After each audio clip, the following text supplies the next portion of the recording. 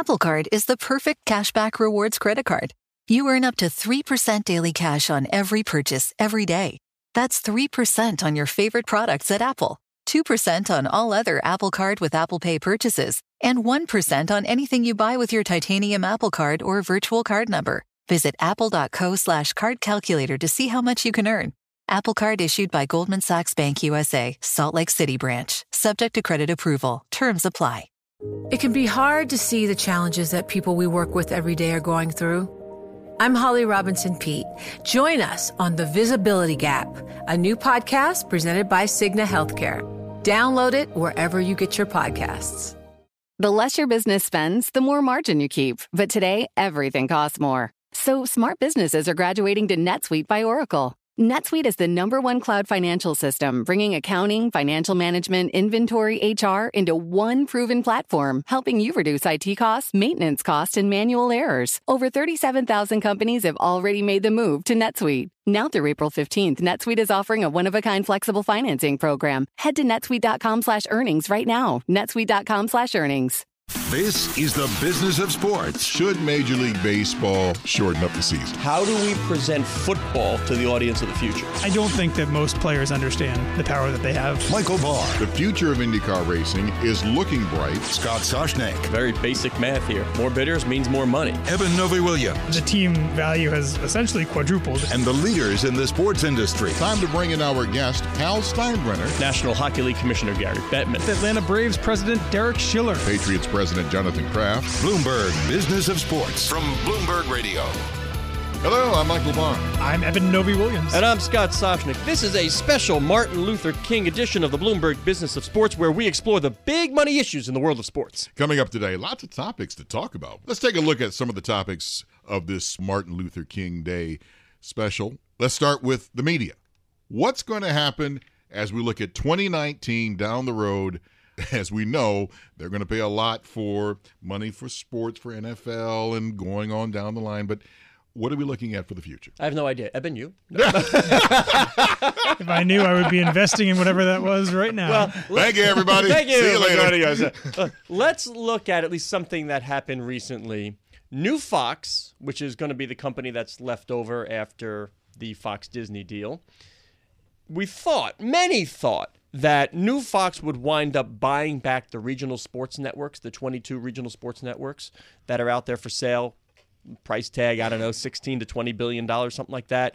Yankees going to buy back, yes, so we'll take that out at $5 or $6 billion, but still a big deal, a big sports business deal. New Fox announces that we're out. We are not going to buy any of these RSNs. They're going to focus on sports and news, yes, but we are not buying back these RSNs. Through this process into a bit of a loop now. You've got Sinclair bidding on the bundle. You've got some private equities, Apollo in the mix showing some interest. Are you going to get a piecemeal approach to this? Are you going to have like the Southeast go to Liberty, where they already own the Braves, and Comcast in the Midwest? This is a big transaction, big price tag. But now you're looking at this fractured sale. It's going to be very interesting to see how this winds up proceeding, because it will have a significant impact on the landscape of sports broadcast. And not only that, the clock is ticking. Once this deal is finalized, they have 90 days, I think is right, to make this deal done. It's a lot easier to sell. This is, to my money, the biggest sports business story going out right now, but it's a lot easier to sell this as one package in 90 days than it is to decide, okay, who wants the Midwest, who wants the West Coast, who wants the Southeast. If they do indeed decide to go piecemeal, which certainly seems like it's the most likely right now, it's just a tough thing to accomplish. The interesting part of this, Eben, though, is what Fox said in the filing. In multiple reasons why, but one of the reasons why they will not bid is that they feel Disney has overexposed the assets. Now, that means one of the closely guarded secrets of these deals is sort of your affiliate fees and how much people are paying for these RSNs and how these contracts are constructed. Well, people have now gotten a peek under the kimono, behind the velvet rope here as to the intricacies of these contracts. Now they know. Future bidders now know. Fox is saying, boy, it's going to be hard to ring the value now. Folks know how the secret sauce is made. I want to go back. Is like what you guys were saying and what Evan was saying. Why can't you just piecemeal it together? Well, you can, and that may be. But if you're looking for the easier transaction, and this is being handled by Allen & Company and Chase, The easier transaction would be to find, let's say, a Sinclair that has the broadcast expertise, that have more stations than anybody else, and perhaps a private equity company that'll provide some capital. They get together, make a $18, $19 billion bid, and suck it all up. Okay, here's one deal, two bidders, boom, we're in. We make the transaction. Now to piecemeal each and every one of these, those are lots of different transactions, lots of different negotiations. You know, if you're going to make a deal, it's a lot easier to have one person at the table, one party, than have to break things up and have all these different little micro transactions. Difficult. Especially with the time limit. So, I get that, but I mean, this is complicated. You know, when you get into the RSNs, I mean, this whole thing has been complicated. So maybe they don't have, by design, this is going to be segmented. Yeah, but Fox also said, by the way, I mean, they got to get this transaction done, but Disney can't be liking the fact that also in the filing, they're like, well, we don't see RSNs as this big growth business anymore. This is not where we want to be focused. So you've got that comment. You've got the overexposed and sort of everybody knows the details. Really tough for Disney now to make this work. They will eventually, but you got to wonder, does it hurt price? So before we move off the RSNs, Scott, originally the thought was this entire package could be, $21, $22 billion. Deal, yeah. What do you think? Oh, man, when it all settles, if it goes piecemeal, are we looking at 16? Are we looking at a little bit something between that? One banker who's seen it all and is involved told me, with a few expletives, this is not a $20 billion transaction. But let us not forget, something's worth what somebody's willing to pay. So if somebody wants it pretty badly, like the Yes Network, you've got Mubadala, you've got Redbird Capital, talking with Amazon in there, perhaps Sinclair. Yes Network may go off at like $6 billion. That's the crown jewel of it all is Yes Sure. and the Yankees. So let's see what that number is. That'll probably happen first, would be my guess. But he said, this is probably a $15, $16 billion transaction all in. But this is only one part of media. Now we're talking about, Eben, you've got the FANGs involved in bidding on, let's say, Amazon Thursday night. There's testing involved. There's sports wagering involved. There's the linears involved. Like, as Brian Rollup told us on a recent show, we want big audience. We're not going to take more money just to experiment. We want big audience. So we're getting close to that 2021, 2022. Things are gearing up for when these big-time rights are coming up. And it's going to be very interesting. It says on the sheet here, I'm supposed to set up topic 2. So I'm going to do it this way. Sports betting. Nobody, and I mean nobody. And they're going to watch, I'm going to get some direct tweets from this. I know this. But for my money, if I need an expert on sports betting in the media, I am going to Novi_Williams. I can't tell you how many times I look to my left when something's going on in this space, and I say, Eben, what do I need to know? And it's okay. I'm not ashamed to admit I don't know much about that. I mean, I'm educating myself as we go, but this guy drills down deep. And I make fun of him a lot because it's because it's easy. He's got a terrible Twitter handle. He's got a terrible hairstyle. But he certainly knows his world of sports betting. So you tell me, you know the players, How about you that know where for an everybody intro? stands. How about You tell, and boy, your mother's gonna really, you know the word cavell? You ask your mother. Your mother's gonna cavell about that one. You tell me where 2019 is headed in sports betting. Yeah, so 2018, obviously an insane year. Supreme Court ruled. We had 8 states legalized in the aftermath. 2019 is going to be, A, a lot more states, and B, as more states come online, there's more critical mass. You're going to start seeing this bleed into national advertising. There's huge money there. You're going to see leagues starting to sign exclusive data deals. Those could be $100 million deals, if not more. You're going to start seeing it on broadcasts, announcers that are talking openly about the spread or the over-under or what's at stake here. There's a lot going on. Question for you. Sean McManus at the Super Bowl Media Day at CBS said there will be no mention of sports betting, of odds, of anything on the Super Bowl broadcast, which I was a little surprised. Novi Williams, is this the last time the head of the sports division, and he's news division, but the head of the sports division of the network showing the Super Bowl makes that comment?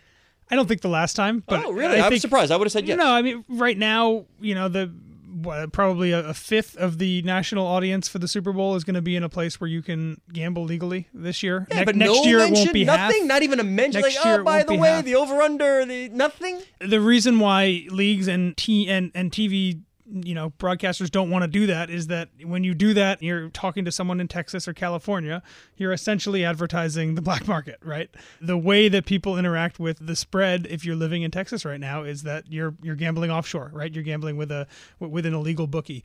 So you don't cater to your New Jersey customers at all. As you know, every broadcast has local spots. You know, if you live in New Jersey and you're watching NFL games, you know which those local spots are because they're the MGM and they're the William Hill and they're the DraftKings ads.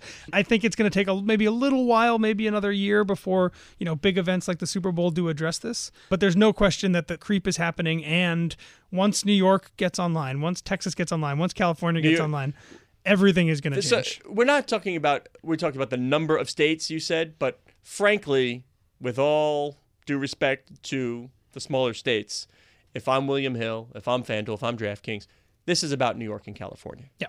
You got to have it.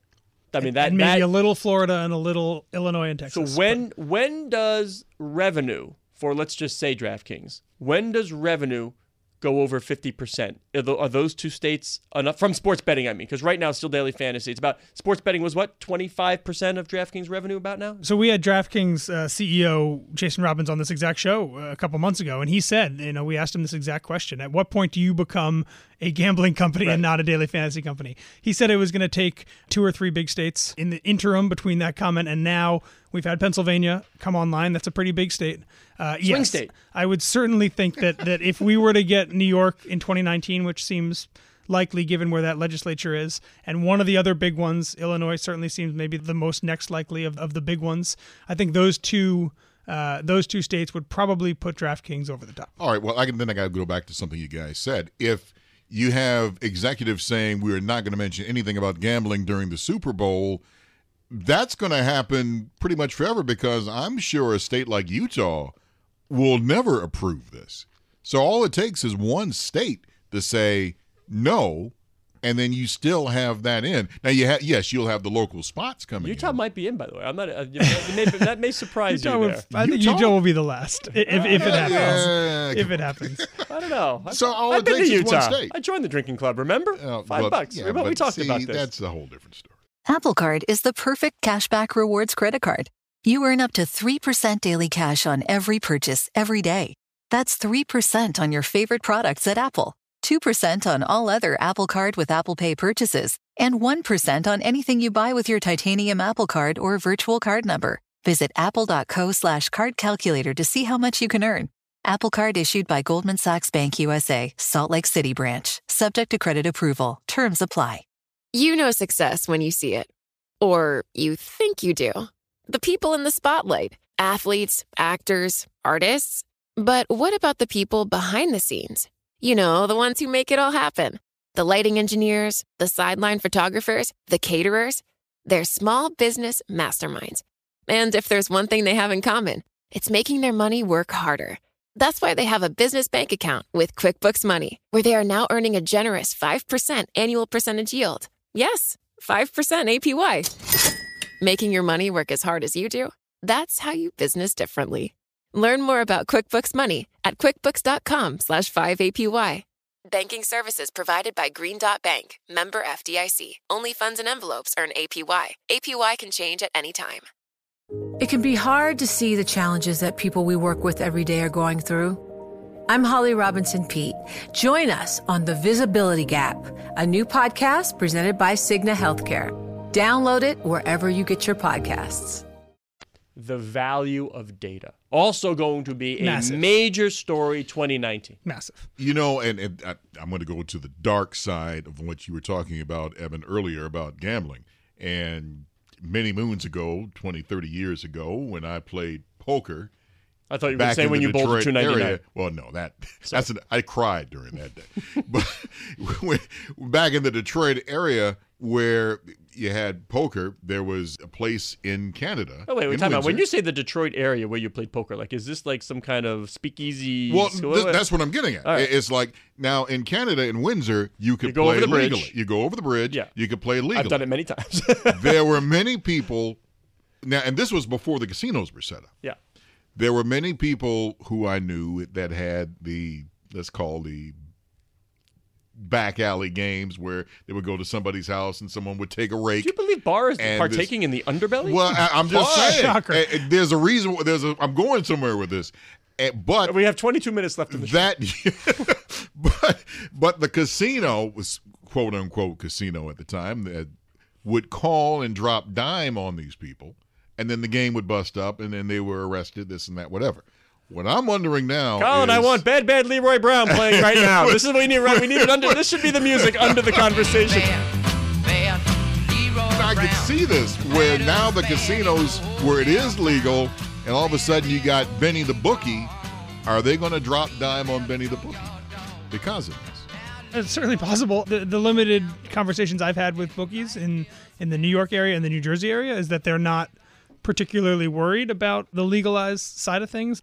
They still offer services that DraftKings never will. You can bet on credit. It obscures the charges on your credit card. There's a lot of things that sometimes the margins are better if you're betting with Bob the Bookie than if you're betting with DraftKings or MGM.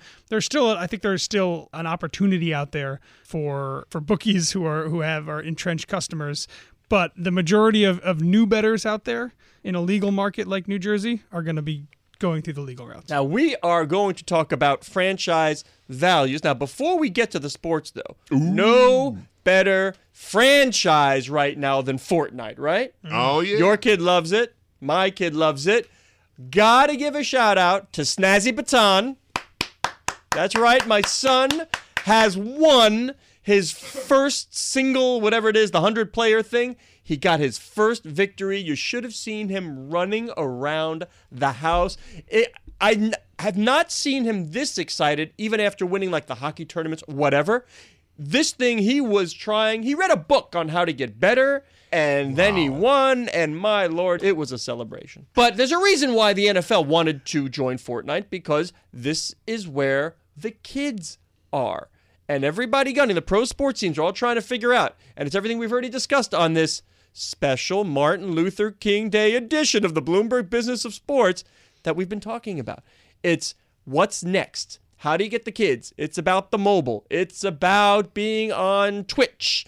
This is what's going to drive the franchise values moving on. And the big question, at least in my eyes, is are sports able to capture that, right? Is there the attention span there? Yeah. Has there been a shift enough in the way that younger folks interact that sports are just no longer a hot priority? What 9-year-old's going to watch a 3-hour football game? We heard Brian Rolap a couple weeks ago on this show, the money guy behind the NFL, say that they are convinced that they are going to be able to tap into this audience. And I am less certain that, and it's not a football thing necessarily, I'm just less certain that live sports is going to hold the same cachet once you go to where they are that they did for generations like my own. Hey, Bar, even at Novi Williams' advanced age now, he's crossed the threshold. Even though he doesn't moisturize the crow's feet, he's starting to get up there. It's not like I don't look at Novi Williams anymore and think, young hipster. I don't think that anymore. I'm not. Right. I'm not. He's getting there. Are you starting to think Neutrogena? Is that what you're trying to say? That should have been, somebody should have been getting that for him for holidays, but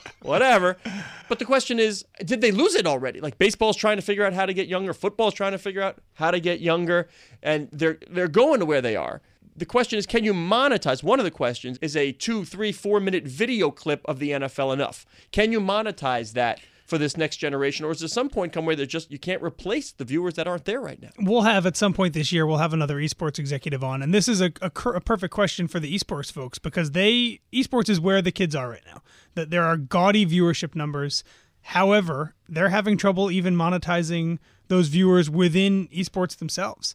It's just a tougher generation to reach. It's so fragmented that even something like competitive video games, where people are consuming them for hours and hours on end, there's no easy way to get them in the way that older generations were kind of captured by advertising. But they scale globally. Sure. They scale globally. But you're going to have billions and billions of viewers. But if they're all using ad block on their computers, or they're all kind of immune to whatever the advertising you're using on them, they're more or less worthless. You bring up a great point, though. With the technology and whether Amazon's involved, and we know they have Thursday night, the value of each eyeball. If you can get, I know we talked about this again, too, that if the technology and the direct advertising works. If you know enough about Michael Barr, says, hey, I need a new set of snow tires. You've been on Google looking around for snow tires. And I can direct ad, if I can go right at you with snow tire deals, and this is what you should get. If you can get individual ads for all the viewers, even if you have fewer eyeballs, the value of each one goes up. But they kind of do that now in a way. Well, they're trying. They're trying. It's not quite where it needs to be. Like, I've told you the story that after I bought the sandals for my kid, it was like for 6 months later, I'm still getting ads for sandals. Yeah. Like, you need to know, all right, move on. They're done. The purchase has been made. But what happens if an entire generation is so skeptical of ads that no matter how well targeted they are, they're not clicking on them? That's an right? excellent. Well, or they have technology that means that the ad that is aimed for them never reaches them because it's blocked. What did roll-up say? The second screen, the commercials come on. They're trying to keep 2 boxes Exactly. fine. But are people looking at Twitter? If they're on Twitter, if they're then commercial hits and they're messaging with their friends. Yeah, what's the attention span? Well, but are they effective? Now, wait a minute. That's an old problem. I mean, when you just had You're the old an analog old problem. TV. I mean, that's an old problem. It's like the moment that the sports went off and you went to the commercial, the folks are going to the restroom in their house or they're getting something to eat or something, whatever. Then they come back. So this is the same problem that you've got. It's just a different version of it. I guess the bottom line here, guys, as media changes, as gambling becomes more pervasive, all these things we're talking about, reaching this younger demographic, going to where the future of sports fandom is one of the biggest and trickiest problems facing people in 2019. One thing that will happen in 2019 is that you will have players retire from their respective sports, whether it's football, baseball, basketball, hockey. And pro players, they have to adjust to life after they leave the game, and sometimes it can be tough. Scott Rochelle is the president and CEO of the National Basketball Retired Players Association. We spoke about preparing former players for the next chapter of their lives when they step away from the court, including in the business world. Here's what he had to say. When our players leave the game of basketball, they're in their late 30s, early 40s, and they're not retiring; they're just transitioning career-wise. And because of the career they've had in basketball, they have a brand, they have an identity, and that really lends itself to entrepreneurial ventures because the players want to take what they've built off the court and take that and transition that into something that works in the business world. And what we've learned is that former professional athletes aren't going to go directly into an office setting. They're not going to sit in a cubicle like everyone else. They're going to want to be out in the community, growing their brand and really impacting the world. And they want, they always want to do it at the same level they did when they were playing professionally. That's not always, possible. But what we've done is we've given them the opportunities to build businesses, to continue their businesses, and develop with skills through our partnership with the Northwestern Kellogg School of Business that comes in and gives these guys and women nuts and bolts business training that they probably wouldn't have received because they've been so focused on basketball their entire lives. Even if they were a business major in college, they've been focused on basketball. So a lot of the things that your average business person and entrepreneur knows were missed by the players.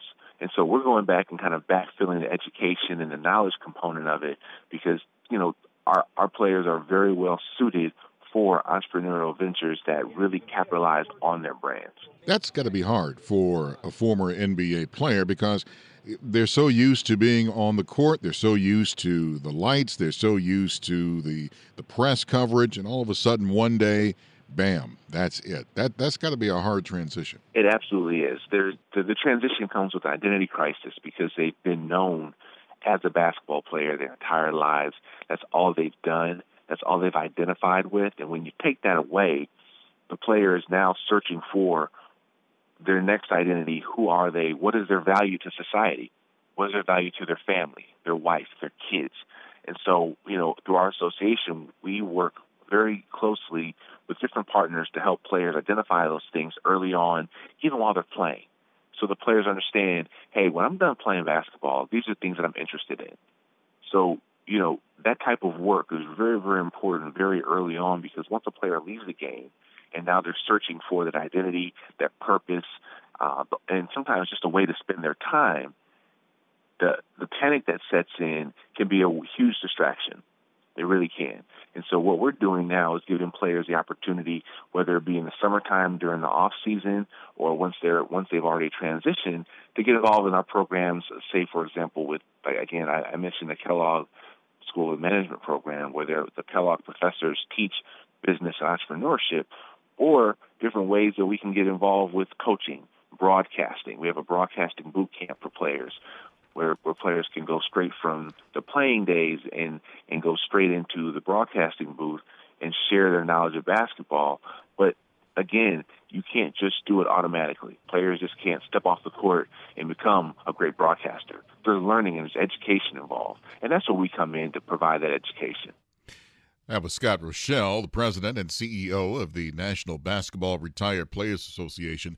And we went on to talk about players going to the broadcast booth, and it's not an easy transition. And I think about Mean Joe Green in the NFL. That's what I brought up to him.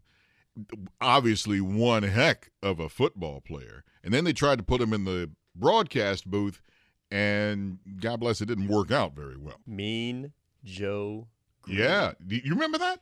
Of course I remember. I mean, you remember when he went to the broadcast? I mean, yeah. I know that, but when he went to the broadcast. Yeah, but I'm a lot more encouraged these days, Bart, because I got to tell you, when we have our events around the country and we do a venture capital, tech, and athlete, I mean, Jaylen Brown of the Boston Celtics, how old is he, Evan? 20? 21. 21 years old.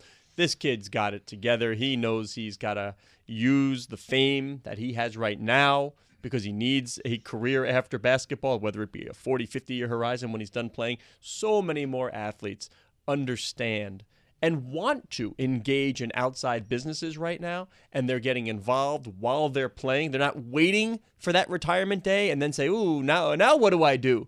They are engaged. You have players making choices of where they want to go play when they are a little bit older based on what owners can I have access to. What part of the country can I have access to? Andre Iguodala, who's been on the show, said he chose the Warriors because he wanted to hang out with Joe Lacob and be in Silicon Valley. So there's just a much more sophisticated process and mindset with pro athletes these days, even at the age of 19, 20, 21. Social media has also made it so much easier for an athlete to cultivate and control his or her own brand while playing. I mean, Juju Smith-Schuster seems like a perfect example. A pretty decent NFL player, young guy, plays for the Steelers, but through social media has been able to really build himself into someone that has a large following totally outside and irrespective of what he's doing on the field. The ability for athletes to do that kind of in their side time, and as Scott's saying, with a bigger emphasis and knowing more about the business world at their younger time, I think is going to serve athletes significantly more. Michael, I don't know how much you and Scott Rochelle touched on the health aspect of the retired players associations, but as we get into this era, less in basketball but certainly other sports where a lot of these retired players who played during eras where leagues weren't and players and doctors weren't as aware of the dangers health-wise for them, I do imagine that funding athletes and their healthcare, retired players and their healthcare, is going to become a bigger and bigger issue for all these groups. Well, that was back from the era. Oh, man up, just Mean Joe Green era. Yeah, exactly. Put a little Robitussin on it. You'll be good.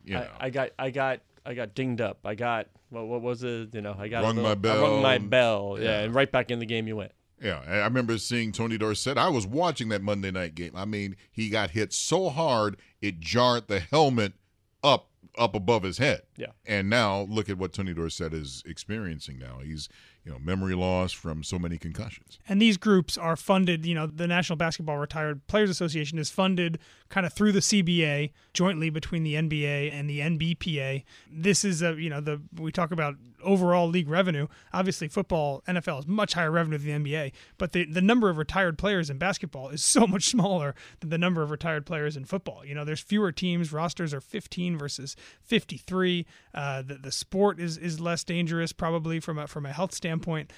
So in a lot of ways, I would imagine that the Basketball Retired Players Association has a bit of an easier lift than you have when you have thousands and thousands more retired football players. But oddly enough, though, and kudos to Michelle Roberts for this, she made it a priority. Oddly enough, in the sport where you don't have it as prevalent, she made sure that the players of today understood that when you blink, in the blink of an eye, you're going to be yesteryear. Nobody's really going to care about you. Hey, remember when that guy, it comes pretty fast. As we look ahead, continuing kind of the theme of the entire show here, which is looking ahead at 2019, we're going to hear increasing conversation in all four leagues about potential looming labor issues. The CBAs are going to start expiring in the next couple years.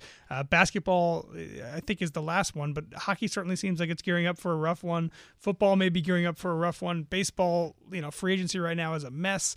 They might have a rough one. There's going to be a lot of talk about things like this, about the kind of priorities outside of just the piece of the revenue pie that players want to get after. It's how much do they want to work on funding salaries for rookies, who are not at a place at the table not at all. For the union. Yeah. And ideas like, retired health players and safety, who aren't necessarily at the table there, but these guys will be at some point. Discipline and punishment in the NFL, for sure. There's going to, data, athlete tracking, who controls privacy, things like that. There are a lot of topics that are going to come up for all of these leagues in the next couple of years. It makes me think of the NFL's Ndamukong Suh. Now, yes, when you think of his play, you think of like, oh my goodness, what is he doing on the field? And then I remember we were talking about Ndamukong Suh and all of the stuff that he's been doing off the field and all of his businesses that he's trying and investments that he's trying to prepare for. And you realize it's a totally different mindset than what you see on the football You brought up Ndamukong Suh. I think I'm going to give Mark Patrickoff a call because I know Ndamukong Suh wants to work with Mark Patrickoff, and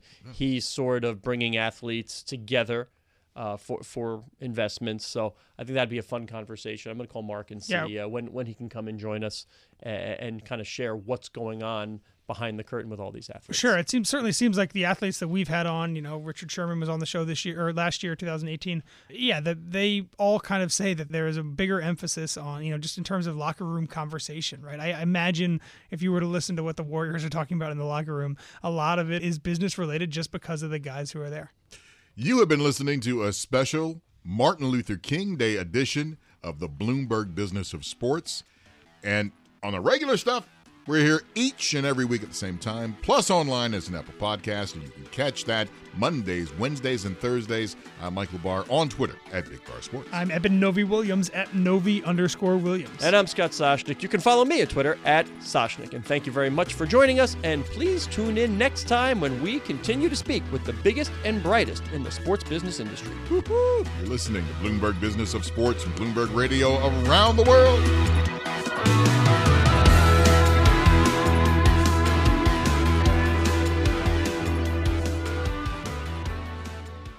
Hi, everyone.